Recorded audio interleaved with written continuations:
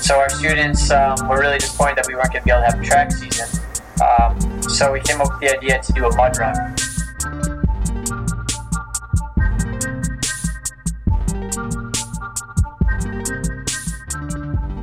Good morning, good afternoon, good evening.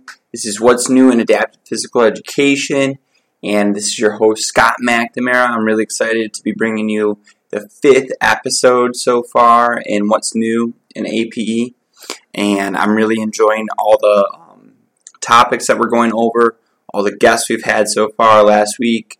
To kind of go over again, from last week, we had Tanner Gears on, a gold medalist for the Paralympics.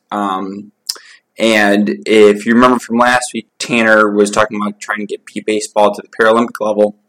From that podcast, myself and my board of directors for Camp Abilities Michigan, which is a sports camp for kids with visual impairments, are in on that conversation now, trying to get beep baseball, put some clinics on in Michigan through the National Beep Ball Association. So just a quick reminder that if you know anybody that has a visual impairment and may be interested in playing some beep baseball, if there's not already a team up nearby, there should be shortly, because that is their goal, is to get a team in every state and hopefully have some type of central place for them to go and play. So with that, I want to introduce my guest today. Matthew Meskel. From Maryland School for the Blind, and he's an APE teacher from there. And we're really, really excited to have him here today. And he's on here. He's going to talk a little bit about individualized planning for kids with disabilities, coming up with that curriculum for them, and then also making sure that they're staying active after school. And I think that can mean a lot of different things, because one of our major priorities in PE and APE is to make sure that they live a healthy lifestyle more than just being active during the day. So we want to teach them those tools, and Matthew's here to kind of talk about that for us a little bit. So how you doing, Matt? Doing very well, thank you, Scott. Very cool. So before I get started, though, you teach at a school for the blind completely, correct? Correct. Okay. And I have 2 questions. What are the qualifications for a kid to get in that school versus a public or another public school that isn't, just for kids with visual impairments? Sure. So to qualify for our school, the students must have a visual impairment of some sort. So that's based on visual acuity. And then also, if they have an additional disability, they can also qualify. But visual impairment is required. They qualify for our school when it's recommended by their local school districts. So local school districts in Maryland have amazing services that are geared towards their vision needs, as far as TVIs and O&Ms, Braille services. But when we see a significant need for a service, whether it be ADL skills, Braille skills, or travel skills, then they can qualify for our school. And our goal, once we receive a student at our school, is to give them those services that they need and then get them back to their original school districts. Very nice. And then my next question about your school specifically is something that we were talking about right before here, and was kind of the topic of our last episode, was on beep baseball. You said that you kind of got a really nice, got a new field. Correct. So we're very excited this year, using it for the first time. We got a brand new track and field, and inside that track is a beep baseball diamond that is turf infield, along with turf paths to run on, so that 100 feet that you need to run to the base, with a beautiful Kentucky blue outfield that is manicured perfectly, that sits perfectly in the backdrop of our beautiful 100-acre campus in Baltimore, Maryland. And so we're very fortunate to have that field with the help of Cal Ripken Sr. to donate that money to us to allow for our students to have that facility. That's really, really impressive. I want to see it myself, actually, because beep baseball is one of my favorite sports. That's really cool. I would really like to come out and see that. All right, I want to learn a little bit more about Matthew now. And so, you're in the field of adaptive physical education, and anyone that's in this field of adaptive physical education know that it's a pretty small field. And so I want to know, how did you come to become an APE teacher? So I was going for my undergraduate at SUNY Brockport up in New York, studying just general physical education, and I was also getting another degree in health. And I had to take an adaptive phys ed course where I had to do a few things, a couple of hours. It's called a swim and gym, where you get hands-on experience with some of the students and develop an individual plan for them.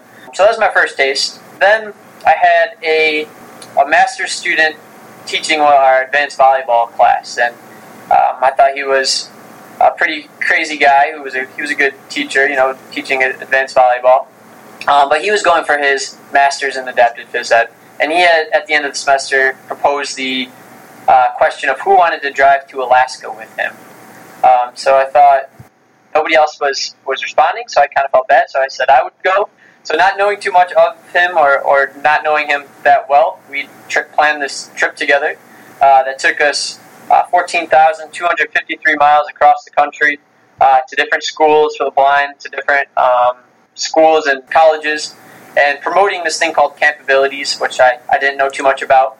But it was a 1-week developmental sports camp for children with visual impairments. So we finally got to Alaska, did the camp, and that's when I was hooked. Working with kids who are visually impaired up there in Alaska. So one thing, you're surrounded by beauty of Alaska, and you're inspired by that. But then just to be able to work with these kids, and my thought was, if I can teach a student who's blind or visually impaired, that's going to make me a better teacher overall, because the way you have to teach somebody who's blind or visually impaired is so different, and you have to think things through more, and you just can't use a simple demonstration. You have to use tactile modeling. You have to use your words wisely. And these kids wanted to learn. There was this need, this want to learn all of these sports and games. So I just hooked on that. So returned back to school the following semester, really motivated. Got an internship at the Perkins School for the Blind. Spent about 3 months living there, working with some amazing adaptive phys ed teachers there. Matt LaCordiella, Mike Percala, really good guys there. And kind of just thought, I can be one of these guys. I can be with them. I like what they were doing. I like their attitudes. And if you're an APE, we have a different mindset. We're kind of a different breed of people, so it fit. So continued to go to Alaska for the next 5 years, helping run that camp up there with Dr. Justin Hagel. He was the guy who I went with the road trip with. We ended up driving one more time up together and became best friends after that road trip. So now he's teaching APE. Yeah, after that, doing camps, running programs up in Connecticut with Robin Keating, who was the director of the Vision Services up there in Connecticut, doing other camps for the blind, or for sports with kids with visual impairments who are blind, and just getting as much hands-on experience as I could, and just learning as much as I could, but really just enjoying myself, loving every second of it, and then developing friendships and relationships with people who are running these things and the students. So went to school for the blind in Maryland, needed an adaptive phys ed teacher. I put my name in the hat and was fortunate enough and blessed enough to be able to take that position. You're bringing up Campabilities, and you are a part of Campabilities Maryland. And we had Brad on earlier, who was the old executive director, and I'm the executive director still of Campabilities Michigan. So, that Campabilities piece is definitely, it's a connector, and there's a lot of it going on.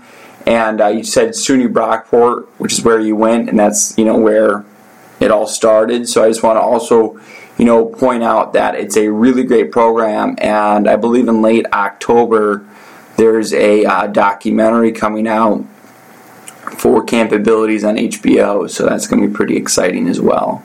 Yeah, absolutely. And I think part of Dr. Lauren Lieberman's mission when creating this camp was not only to provide opportunities for students who are blind or visually impaired, but also give that experience to up-and-coming professionals and giving them the experience to teach students, and to see what that's done for not only myself, but so many other people that I know who now do it for a living and are loving it. It speaks volumes of the camp. It's just done so much, so I'm proud to be a part of it for sure. And Brad has done an amazing job at Maryland, and so now we're lucky the Maryland School for the Blind is graciously taken over that camp too. So going into our second year this year, we're doing the same thing, getting other professionals in the field, giving them a taste of what it's like to work with these students. And very good. All right, Matt, I want to talk about individualized planning in our field. That's part of the special education curriculum. Doesn't really matter if they're struggling in math or APE or whatever. We have to individually design a curriculum a lot of times for our kids. So I wanted to know what an individualized plan is for you in your school. What does that mean to you? It could mean so many different things. Our school is very diverse. We have 4 different programs at our school. One is an academic program where kids will get high school diplomas.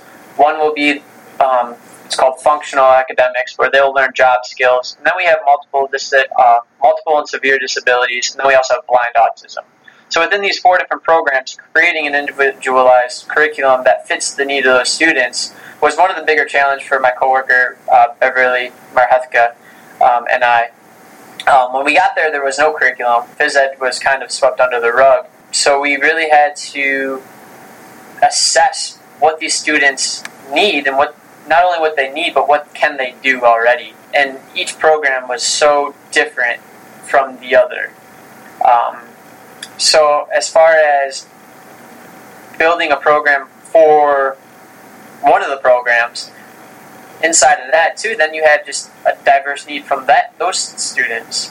So, and each year is different. Each student is different. So just creating something that was broad, and then really just having a lot of different scaffolding and different differential opportunities for these students was really important. So we create things broadly and really assess each class year by year, and then specifically put in different goals and objectives that we want to meet for that year, for that individual class or student or program. Individualized planning, it really should be a part of just education, but it's really, talked about a lot in special education. So how is individualized planning in your eyes? How is that different in a PE setting versus in a math or English setting? How is that different? I think it's different just because we can provide a different atmosphere. We can provide different equipment, different settings. We're not just sitting in front of a desk and putting something down in front of them. We're actually asking them to access their environment, access their preference of equipment or activity or level of activity. And so the diversity of what a physical education class can be is just so extreme. You can have these spectrums of different challenges, different pieces of equipment, different sizes of environments, and we really can control that as much as we want or as little as we need to allow our students to experience a bit of success, and we can create success and measure it in any capacity, and then give them that confidence that the student will need, and then build on that, and then allow them to accept more challenging tasks as we go. And through that challenge, we are creating learning and giving them the experience that they need to take on a challenge. And those skills then can be transferred to the classrooms, hopefully. But that's not something that's easily done in a classroom. It's more easily done in a gym, I believe, or wherever you're teaching your phys ed classes. Definitely. There's a lot more ability for those problem solving or cooperative games, and like you said, like self-esteem and stuff, absolutely, when it's taught in the right way, which sounds like you're doing a very nice job of that. What type of units are being taught in a class for kids with visual impairments? Well, we try very hard to stick with what is being taught in the public school, and then modifying it all, of course. But not every sport favors a student with a visual impairment. Take a sport like volleyball. When we get questions a lot from other teachers in the field of what do I do with a student with visual impairment in the volleyball curriculum. Well, it's a really difficult answer to give, and it's really specific to that student if they have any visual abilities or not. But a ball silently flying through the air is just not a pleasant thing for a student with visual impairment, and it can be scary for them. So how can you change these things? I mean, can you add noise? Sure, but does that mean they're going to be successful? No. So what we would do then in a volleyball instance where we want to teach a volleying game or a net game, maybe we bring it down instead of having the ball have to go over the net. Maybe we create a net that's low and the ball has to go under the net, and that ball has sound. So it's maybe not so much volleyball, but it is rolling the ball back and forth and keeping a volley going and having a specific set of rules. Obviously, describing to them what an actual volleyball game would be. And then in isolation, you can teach the volleyball skills. You can teach how to bump, to set, spike, and you can do drills and activities that match those needs for sure. But to give the flow of the game and to give the culture of the game the best representation, it's really difficult to say put that ball into the air.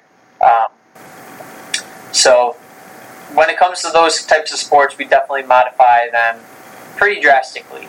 When it comes to other sports, though, we don't modify them too drastically, like basketball. We just have a set of rules that will just keep players safe. So instead of just throwing the ball up to the hoop, that can have potential dangers. The ball is going to bounce off the rim, off the backboard, and all of a sudden you have, again, a silent ball flying through the air and kids underneath the rim that it could hit. So we create a game where it's just like basketball, but you're trying to get it into a postman or somebody who's sitting inside a safe zone, and if that kid receives the ball in that area, then we'll give them a couple free shots at the hoop. Usually it's 3 free shots from the foul line or something, giving them an audio cue of where the rim is and allowing them the opportunity to score points for their team. But then we also have blind-specific sports, and we really try to maximize these, and we really spend a lot of time on blind-specific sports because these are sports that these kids can continue to do after school. They can, if they want, they can pursue a Paralympic dream of playing, say, goal ball or swimming or soccer, 5-a-side soccer. Or beat baseball soon, too. Beat baseball, of course. And so we spend a lot of time with those. We do a lot of things where we try to play sports that are tailored to those specific needs. Beat baseball definitely up and coming. So with our diamond, we're hoping that these kids really, really enjoy it. But then we match those activities with our athletic program. So we have athletics at our school. With those athletics, we compete against other schools for the blind on the East Coast. And after that, we try to infuse and get role models from the Paralympics, from USABA, to talk to our kids and just let them know what does it take to get to that next level. What kind of things do you have to do? Not everybody will be a Paralympic or will aspire to be a Paralympian. So then, of course, we're teaching those fitness needs. What is it like to be a lifetime learner of fitness and a participant of fitness? So we get into weight rooms and access facilities in our communities and things like that to give them the skills that they'll need to continue to be physically active throughout their lives. Very good. Awesome. It sounds fantastic, and that you have a really good curriculum that you're modifying for each one of your students. Well, I'm going to kind of go away now from the individualized programming because I feel like you really have hit it good on what that looks like in your school and for a kid with visual impairments. But I want to talk about something that I haven't really talked about in the show at all yet. Our goal in our profession is to teach those kids those skills to stay active. And then, so I want to talk about staying active after school, and what is our role in that? So my first question is, why is it so important for them to stay active? I mean, I think that's a simple question, but why is that so important? Yeah, well, I think statistics will kind of show that an adult or somebody with a visual impairment is likely to be less active and experience the health-related issues that are associated with inactivity. And a lot of that is just because they just aren't exposed to those opportunities. And so the more exposure to opportunities that you give them, the more likely they are to participate later. So just exposing them to a variety of different activities and letting them know that these are things that you can do after school, and how and where to access these facilities or these opportunities. And that's what we can do. I mean, we got to give them the skills, so we can't just teach them maybe how to access a treadmill, but why you're doing a treadmill, and setting goals for themselves on maybe based on heart rate or based on time and duration or intensity. We just really have to teach what is fitness all around. What does it look like? What is movement? Why do we move? Why is it important that we move? And that can include somebody, one of our students maybe, who is blind and severely autistic. What does movement for them look like? What do they enjoy doing? And maybe you're not getting into the nitty-gritty details of heart rate and statistics with them, but you're allowing them and exposing them to a variety of different activities, such as swimming and hiking and maybe some sports like baseball or soccer. And just hoping that they enjoy these things and that they communicate with whoever they're going to be with, that they enjoy those activities so they get more opportunities for them. Very good. And, you talked about making sure that all the kids have opportunities outside of school to, engage in, to stay fit. And the more opportunities they have, the more likely they're going to stay active for their lives. So how is it that you help promote, those opportunities for them outside of school? Really, I mean, you think APE is a small field, but then you get into the blindness field, the vision field, and it becomes even smaller. What could work in your favor or not in your favor, depending on where you are. Luckily, we're in Baltimore, with a big city, with Washington, D.C. close to us. We have the NFB very close to us, so a great community for the blind and vision impaired to be in. And the more people you have who are blind and vision impaired, the more collaboration you're going to get to be active and do things. It's also important to use resources out there like blind sports organizations. There's a great one in Georgia. There's a great one out in the Midwest and in the West and around here. And then, of course, you have the United States Association of Blind Athletes, who is a wealth of opportunities and information. So to be able to teach the kids how to access these organizations that will provide opportunities. So as an example of all of this, USABA, the United States Association of Blind Athletes, helped start and sponsor 2 different goalball teams in the area, one in D.C., one in Baltimore.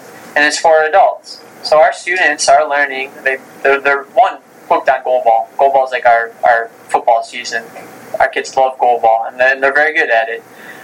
And we play very competitively here and in the EAAB, which is the Eastern Athletic Association of the Blind, against other teams. And so our students are taking orientation mobility lessons and opportunities to learn how to get to practices that are going on in Baltimore City or in Washington, D.C. They're letting their parents know that these opportunities exist, that they want to go. So their parents are starting to take them to these sports practices that are going on. And so we're thankful to have those 2 teams in our area and allow those kids to go. The same thing will be with baseball. With what you were talking about earlier, just trying to create teams. More teams are more opportunities. And so not only are we working for our kids, but we're also working for our community. We're working for the people who are blind or visually impaired within the Baltimore and Washington, D.C. area, on the East Coast area, just trying to create organizations and create opportunities that these kids can keep going to. Very good, yeah. And thank you. That was a very complete answer to, finding those other opportunities and how do we do that and how do we bring those in. And you have all those different things that you're providing in school, and it translates right to out of school. Sure. So that sounds like a really good program that you've developed there. Yeah, there's a couple more that we try to work with too. One that we just reached out to, which is the Blind Golf Association, Blind Bowlers Association.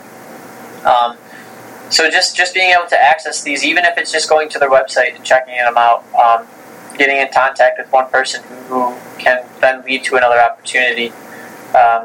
We have a guy come from the Blind Disc Golf Association, so we love playing disc golf at our school. I mean, these are activities that everybody can access, everybody can do. It's just simple modifications, and maybe a buddy or a friend, which just makes it all much more fun. So when you said that you contact these other organizations, like I believe was it the Golf Association for the Blind? Mm-hmm.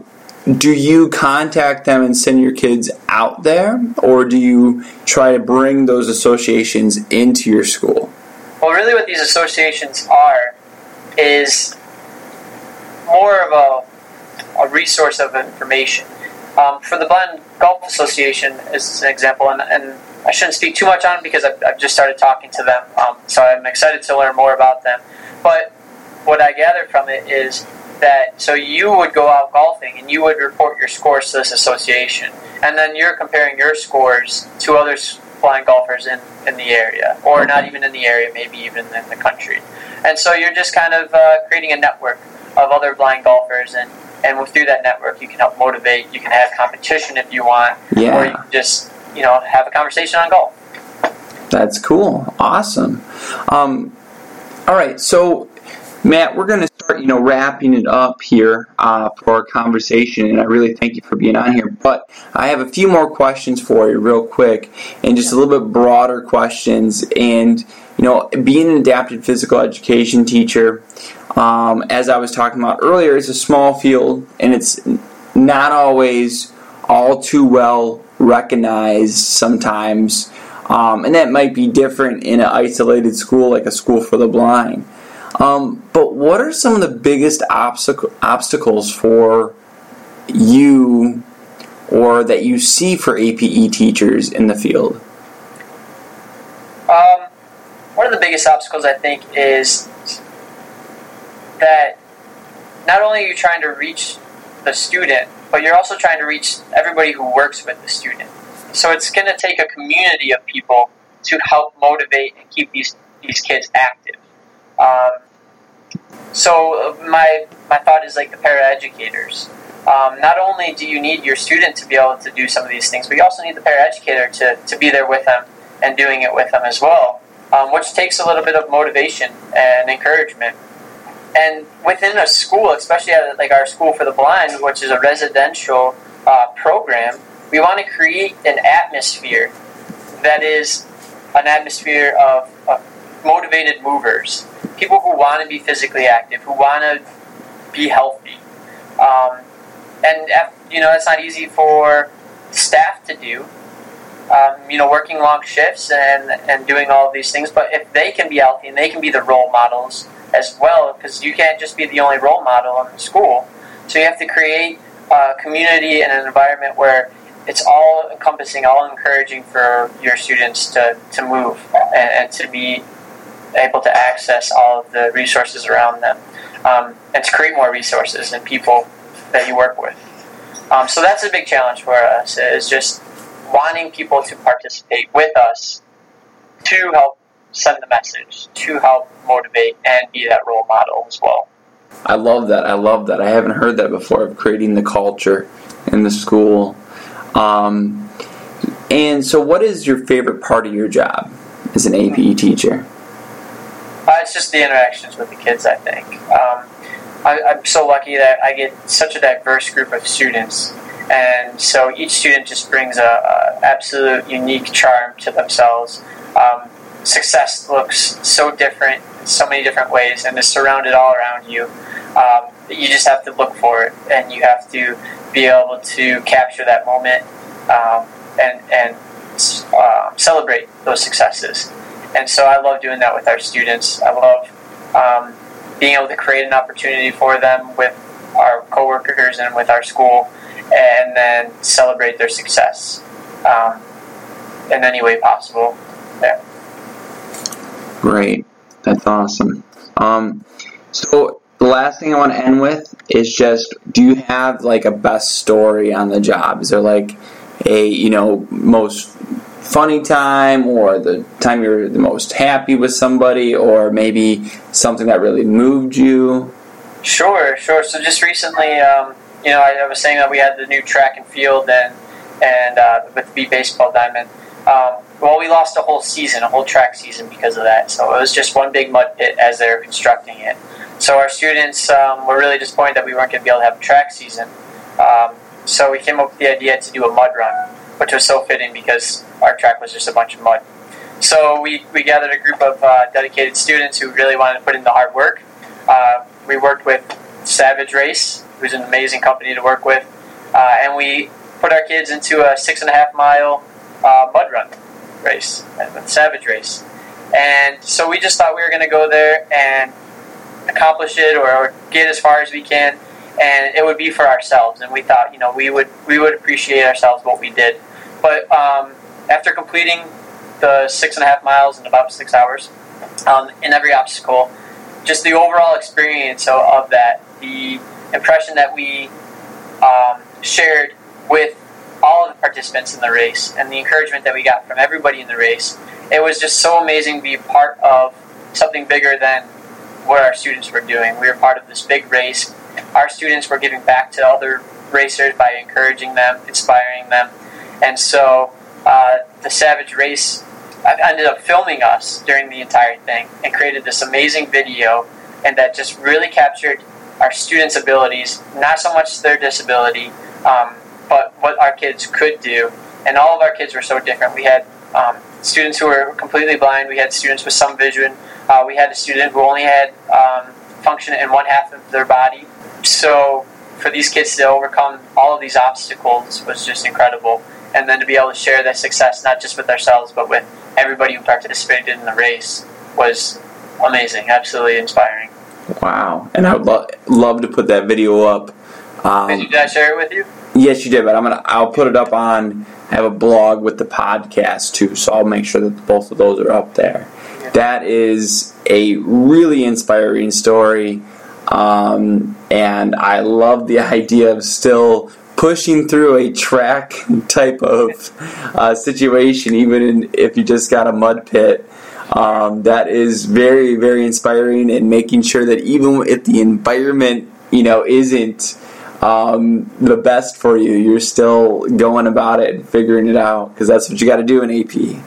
Yeah, absolutely. And I think it was important, I kept telling our kids and the administration that this is what fitness looks like these days. This is how adults access fitness, a challenge. I mean, that's what it looks like. It just looks like a mud run or something, or a marathon. So it was fun to be able to participate in that big event.